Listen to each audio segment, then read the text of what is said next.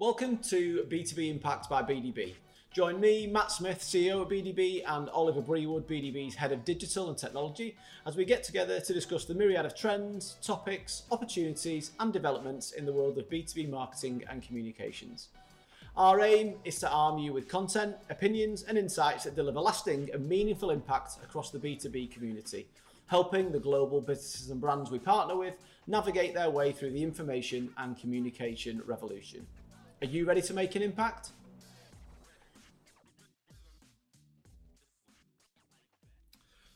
Hi everybody, and welcome back to the B2B Impact. And on this week's episode, we're going to focus on something slightly different, and we're going to talk around the art of forecasting. Because in my viewpoint, it certainly is a dark art. We thought it might be interesting to bring it to life for clients and prospects and any students out there of how you go about forecasting, particularly in our sector, obviously, in a marketing agency, but obviously taking the topic a bit further out into maybe other sectors, other businesses, other experiences that we've had. Alongside potentially recommending some social media content that we found recently, which was highly amusing around the topic. So I've got a bit of a unique background, having come from corporate finance, M&A and accountancy. So we did a lot of the forecasting for clients back in the day. Yeah. Which obviously leads you to have a bit more of a granular approach to things. But what's your take on it? You've worked at several different businesses, Ollie, obviously been part of it here at BDB. Yeah. So my background is obviously quite different to yours, so coming at things from a marketing background. And I'm sure we've talked about this before when we hit on the topic of sales and marketing alignment. I think in general marketing isn't really used to having too many like strict targets placed against it. Yeah. Although I think you'll often end up with corporate saying, hey, can you give us some forecasts? Yeah. Can you tell us what we're going to get? But I'm a very like granular numbers guy as well. Yeah. So when it comes to trying to work out what a campaign is going to deliver or what you're going to be able to deliver from all your marketing within the year, I'm pretty good at breaking that down, thinking it through logically. If we're talking about website, it's all that thing from visitors to conversion rates to that's your outcome. You're not happy with it. Yeah. What are we going to do? Are we going to increase the visitors or are we going to increase the conversion rate? And I suppose it's the same sort of thing applied to a much higher level or the whole business level that goes into forecasting. Yeah, no, absolutely. I think it's interesting that you bring that mindset to the business as well, because I think it's not that common having that kind of granular detail mindset for sure. I think as an entry-level point, certainly for many smaller businesses and many up-and-coming businesses out there, maybe less sophisticated businesses as they are developing on the forecasting side of things, and certainly way back when at BDB as well, probably when I first started, it was very much the forecasting approach to entry-level stuff of what did we do last year at a percentage. Yeah. And that's kind of probably the entry-level forecasting in a way at the top line. Which I think it's pretty easy. In fact, I actually saw I saw an advert for Microsoft Excel, which I think was released in 1992, the advert at least. And it was pretty much that. They quickly built a spreadsheet in an elevator on the way up to a meeting in this advert. Look it up if you've not seen it. It's quite funny and nostalgic. But essentially, they just added 10% per month or per year, whatever they were doing. But that typically is how it works at a lot of different businesses at a very crude, rudimentary level, in the sense of what did we do last year? What do we want to grow by? Bang, add something on. But the granular detail that actually sat behind that of how you're going to get there from a strategic perspective, completely missing. Yeah.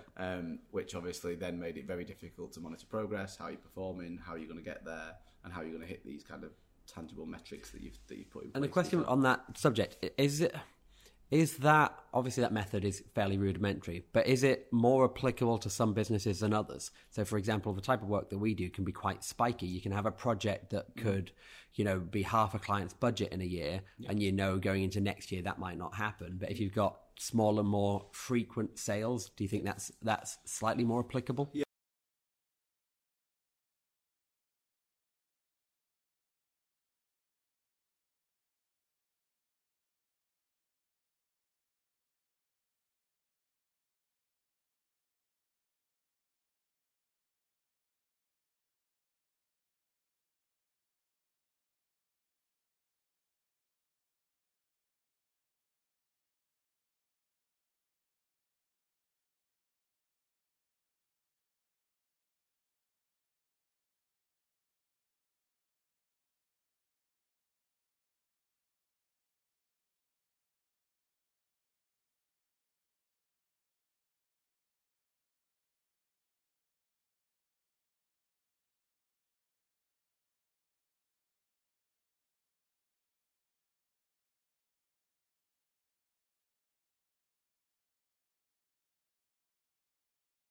So there's kind of blessings and curses depending on which sector you're within. Within our sector ourselves, yeah, it's increasingly challenging because of that spiky nature of different projects. But we're, again, relatively fortunate that we've still got a heavy base of retainer-based work as well. So certainly when we come down to set our forecasts, we're exceptionally granular with them. So from a perspective of we have them by client, by month, by service line, by margin, with our overheads are relatively predictable, and we can come on to that. But from a sales perspective, we get very, very granular. However, it's just interesting to see I've seen loads of different agencies and the way they've done it over the years. So we've got the rudimentary entry-level method, but then you've also got you sitting down, how collaborative do you make the process? So is it the FD sat in a room coming up with numbers that he's going to produce, or are you sat down with individual account directors talking through their portfolios and spends, and then how accurate are the predictions? At the end of the day, they are predictions. So unless you've got revenue booked in place and contractually bound to you, which we do a bit, like a retainer-based model, there's always an element of guesswork, which, you know, at accounts... Somebody said, hey, we've got a campaign or a project we want to do in 6 months' time.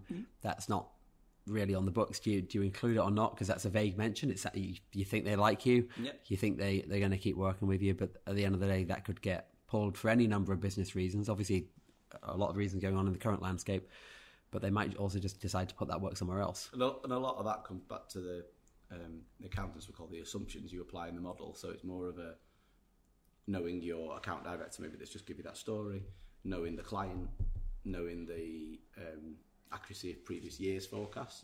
So a lot of people would look back to the previous year. A lot of people don't do this, but they should do. From the guesswork you made in the previous year, let's call it what it is, what of that came through in a way.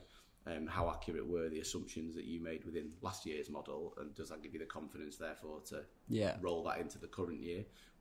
So I suppose, if applying this to any kind of predictions, a lot of people would probably they'd have a prediction last year and they'd have an actual figure. And when doing this year's forecast, I'd assume a lot of people would then just look at last year's actual without taking into account how accurate last year's predictions were versus the actual. Absolutely, yeah. So it was always a standing joke in what I used to do, that people would spend hours and days creating these management packs, the forecast packs, and they get them beautifully bound up and then spiral bound and they'd carry them around with them, but nobody ever really opened them because you were firefighting day to day and running from month to month. Very few people actually ever got the actual original deck back out and said, here's what we said we were going to do, have we delivered this, and how close we were to it. Whereas genuinely we do that here, which is why we're always so close on the numbers, despite it being an incredibly unpredictable state of play. But I guess for us, the forecasts are absolutely critical in our sector because it drives headcount, which I think is maybe more prevalent in our sector because we are so service-based industry. So if we know we're going to grow by 25% next year or 30% or whatever number it could be, that could dictate that we need another 20 people. But then, is that enough? Is that a deep enough dive?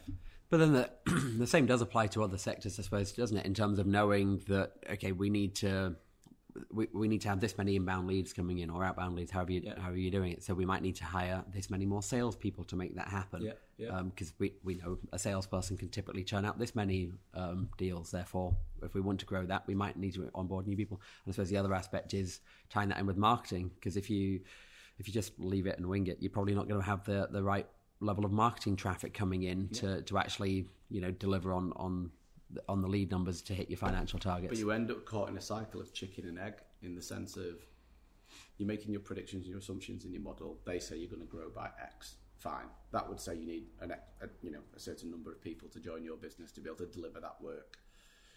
What type of individuals they are. So if it's a salesperson, maybe it's arguably a little bit more generic, but I know there's different types of salespeople, obviously. But in our game, if you know a certain service line is going to grow, it's like, do you need a certain skill set to support that service line? And how easy is that to find in the marketplace? And when do you start recruiting for that? And then you end up with, I could sit here all day with you and go, right, in Q4, we're going to need to hire a digital manager. But it's tough because you don't really know for certain. Do you know it's a digital manager in Q4? Do we put a brief out with Lucy and the recruitment team to go and find us a digital manager in Q4? Because you're sometimes looking at it and you might be about to win a project or pitching for a project and you're just like, this is quite a big one. Yep. If we win this, we could probably do with another person or two to help deliver some aspects of it. And I think that's the challenging thing about forecasting an agency or any kind of service-based business is chicken and egg. So the old school way of doing it was win it and worry about it, which was a phrase that was thrown at me all the way coming up through various firms, which at the time I got, and I understood, and I still understand what they mean, but you can't do that. You can't win it and worry about it, particularly if you're continuing to grow. If it's continual, the growth, and you've got new clients coming on board, organic growth within your client base as well. Because it ends up you just can't being all, it's not ebb and flow anymore, it's just ebb. No, it's exactly that. It's exactly that. So for us, we've gone the other way now in terms of probably worried about it more before we win it, because you're carrying some overhead, you're carrying some additional costs, waiting for the kind of got this always on recruitment mode in a way of pulling talent in when we find the right people, even if we're not quite sure where they fit yet, because we've got the confidence that we will continue to grow and secure new business. Yeah. But I think on the forecasting side, I would encourage anybody that's ever doing it to be as granular as you can and break it down into as much detail as you possibly see fit at that moment. So the way we do it in the revenue side of things that may be interesting for people is we break it down into what I term known revenue. So as in booked, what we've secured that isn't going anywhere, can't leave us, isn't disappearing. We're also relatively fortunate at BDB that we've got sticky clients. So in the sense of we work with people for a long time, so it's quite unlikely we'll get a client. Unlikely we get clients leaving us, I would say, unless it's a proactive choice of ours or their situation changes. So you can that block of revenue, fine, banked. You know what margins you make on it because you know you've been working with them for a while. You know your price list. You know what costs you've got against it. Off the back of that, and this is where it gets interesting and more comical, I guess, with the sketches that we've seen online this week of. You then apply an element of stretch to that because obviously you want any targets you're setting for the team to be ambitious but achievable.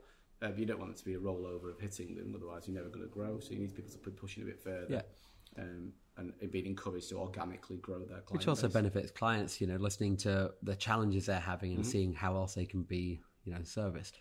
Yeah, and proactively bringing solutions to clients is something that I'm really, I know you are as well, really passionate about of let's not just deliver what we've got, let's show them what's possible and show them what they could do and show them. Because otherwise you're ending up in a position where you're a very transactional partner where somebody just says, we need another email to be built. And you say, okay, you want to be going beyond that and sort of saying, why? How can we help? What's this connected to? Is that all sorted? Do you need any more help around that? Absolutely. But then I think with the comedy sketches, as you say, when you see people, what's your stretch and what's your stretch and what's your best case, and there's some funny things out there to watch on this. That's where it gets a bit silly, I suppose, with the forecasting of you can't just look at a spreadsheet and go like, we really want to make $1 million, so let's just write $1 million. No, but a lot of businesses do that. So it's just blue sky above. So that if you've got £1 million of revenue, but you want to get to 1.5 that year, $500K stretch. We don't do that again here, and it's not the way you should approach it. So I would look at your previous year. And look at what you said you were going to do, what your booked revenue was versus what growth you delivered organically across that client base. So if you said you were going to do £1,000 with a client and you sold them 1,200, great. 20% uplift on that spend, fantastic. That's great. So you grew it by 20%. Maybe you take a bit of a prudent view on that and apply a discounted stretch factor to that you think is achievable in that year. But by doing that in a scientific way as possible, you're not going at $1 million. It's a considered strategic thought, and then you've got to make sure, obviously, you've got the team, the efforts, and the drive behind it to make sure you are organically, growing those clients in that way. And I suppose the other part of being granular and referring back to the plan is you can see regularly how you're doing against a plan and what aspects of it can be improved. So I suppose taking my rudimentary website example at the beginning. Realizing is a certain client or product line, whatever it might be for your business, falling behind target. Let's see what we can do about it. Is it not as big a problem because that revenue is being recovered elsewhere and the market's just moved a different direction to what we expected, or is there something that we need to be kind of marketing more or pushing more as part of that sales process? But I think that's important about the collaboration between the AD or the budget owner and the budget creator, if you know what I mean, in the sense of we get our ADs to sign off on the budget. To commit to the numbers in a way, because there's nothing to hide, and because you're producing them collaboratively anyway, they shouldn't be worried about signing them off. But then we use that like the Bible then to not bang them over the head with, because it's not like that, but to work with them with all those reasons you've just said there. So many businesses I used to work with never referred back to it because they were firefighting, and you were like, well, what you said you were going to do this. Yeah. What is the reason that's supporting this? There might be valid reasons, obviously, of course, but if you never refer back to it, I think there's also a risk that even if you hit it, it's probably you've hit it because you're lucky, rather than because you've put in constructed efforts to try and hit it. 100%. But I think then you start moving towards what's the gap you need to plug to get to the growth number you want to get to, in a way, new business. Mm-hmm. So from a new business standpoint, new business to BDB would be a client that we've not billed previously, we've not worked with previously, or certainly wasn't in the numbers, if you know what I mean. Sometimes we get clients coming back to us for certain projects and things. Because it can end up in very muddy water what qualifies as new business. Yeah. And you see that across many sectors, I think. And I've heard that from speaking to other people. You'll get like, oh, does this count for my team? Oh, no, because we did work with them. We invoiced them back in 2009 or something. Yeah. You're like, well, not those commissions go to another team. Yeah, no, well, it's kind of very political and very siloed, which is why here we have that very clear rule of within the plan, no, have we invoiced them like previously in I think we used to say in the last 3 years, but we've not really had the issue coming up recently. Yeah. But we're very clear on what new business is and what that number then represents, and that is blue sky. There's no denying that. Yeah. But again, you can be scientific about it of how close have you been to the previous predictions in previous years. So if you say you're going to deliver £500,000 of new business every year, how close have you come to that? Yeah. And if you've smashed it every year and you've done more, then your target should be higher. If you've done less, target should be less. But then it ties into the overall strategy of the business as well, of have you got plans, have you got objectives and plans in play of how you're going to deliver this new business, because there's no point sat there going, we're going to do $750,000 if there's nothing behind it. Yeah. And again, that is where a lot of businesses come unstuck, I think, at this part of the forecasting process. That this is the number that gets you to the number you want to get to. Yeah.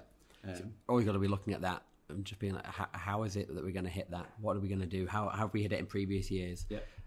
Have we been lucky and got one really big deal through that's kind of hit that entire target in one go? If so, is that likely to happen again? Because I guess that has to be factored into it. Yeah, but I also think a big thing when I came into the B2B space was considering the lead conversion time.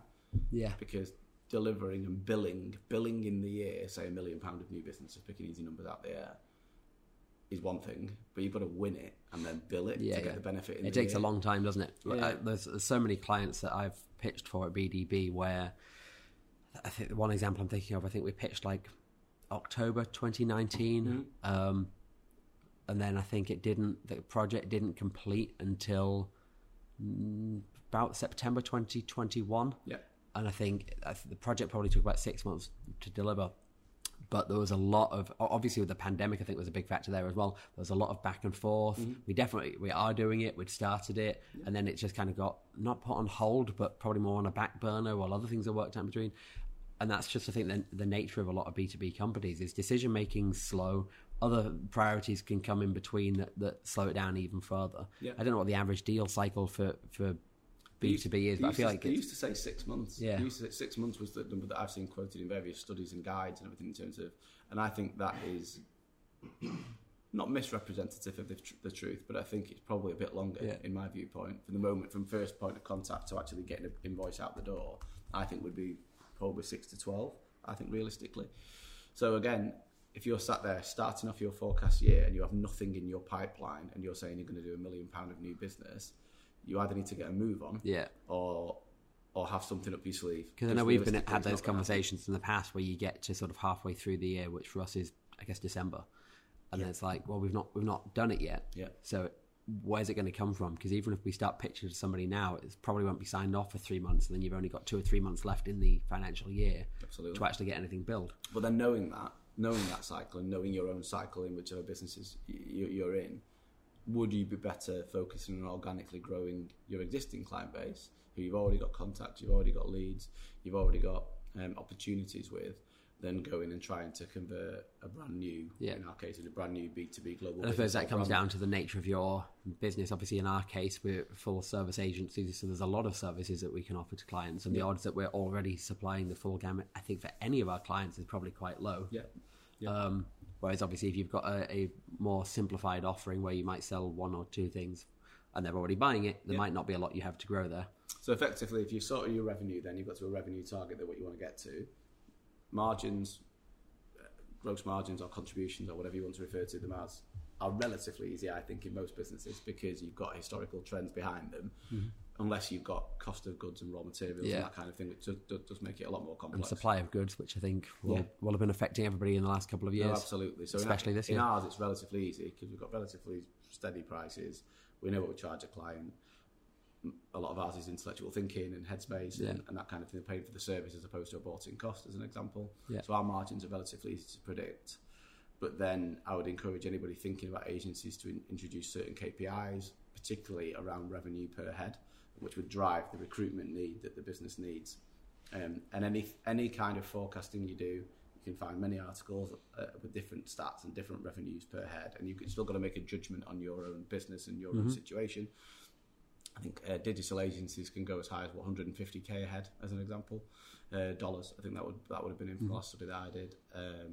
More PR traditional based agencies go down to 100k a head. Yeah, but then you go into it. So this is why you need to factor in your business, because if you're less organised or you've got software in place that helps make things much more streamlined, will massively change where you sit in that spectrum. It's also never been lost on me though. So say you could have 100 team members and I could have 100 team members, and you've got 100 really experienced ADs and I've got 100 apprentices. The KPI is instantly flawed. Yeah. So there's my apprentices will not be able to deliver 100k a head, whereas yours may be able to, as an example. So you've also got to consider the makeup of your team alongside it. So it's definitely not an exact science, but it does give you a steer when you're doing the numbers that you suddenly see you've got 200k a head and you're like, that's ambitious. Yeah. Same applies to any organisation that's got salespeople.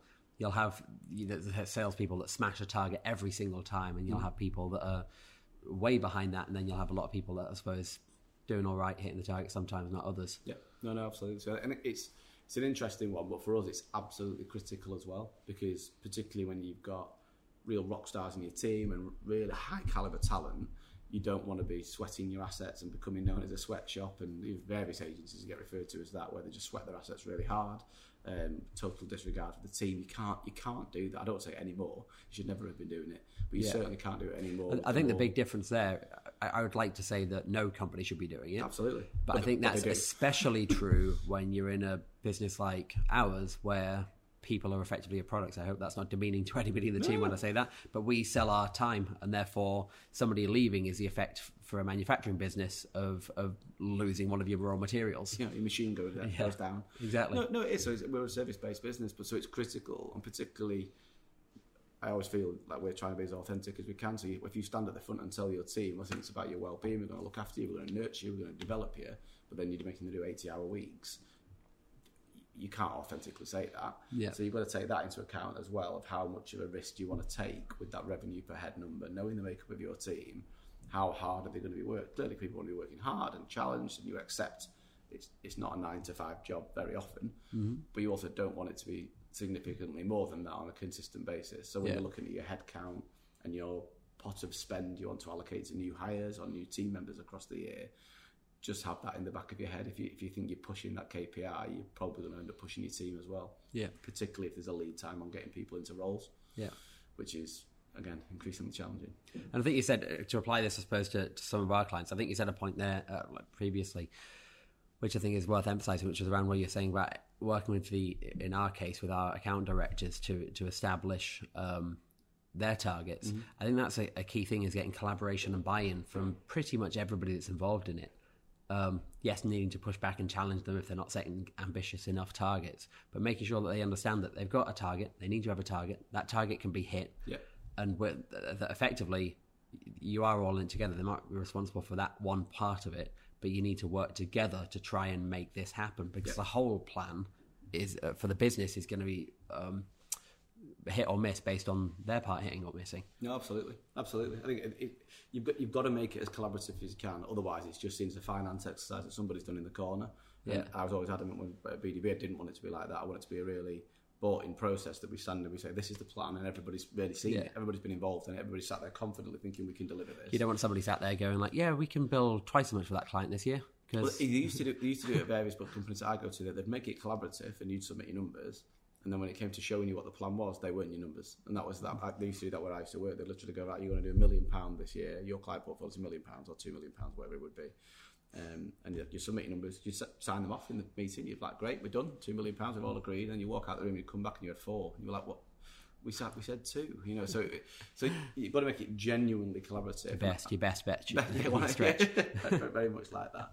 And I think the other, before we finish off, the other aspects obviously forecasting is in your general overheads in the business, which certainly in the current economic climate is challenging as well, because a lot of the costs from your heat, your light, your power, rent, your rate are going through. Yeah, it's not only about those costs as well, is it? Because many companies are putting up their costs, and therefore every bought-in cost you have, other than your raw costs, is going up as well. I don't think there's a single supplier to our business that hasn't put their costs up in the last 12 months. So taking that into account, and the demands of your team and your workforce in terms of wanting to be paid well, because it's a very, very competitive marketplace for salaries, you've got to pass those costs on.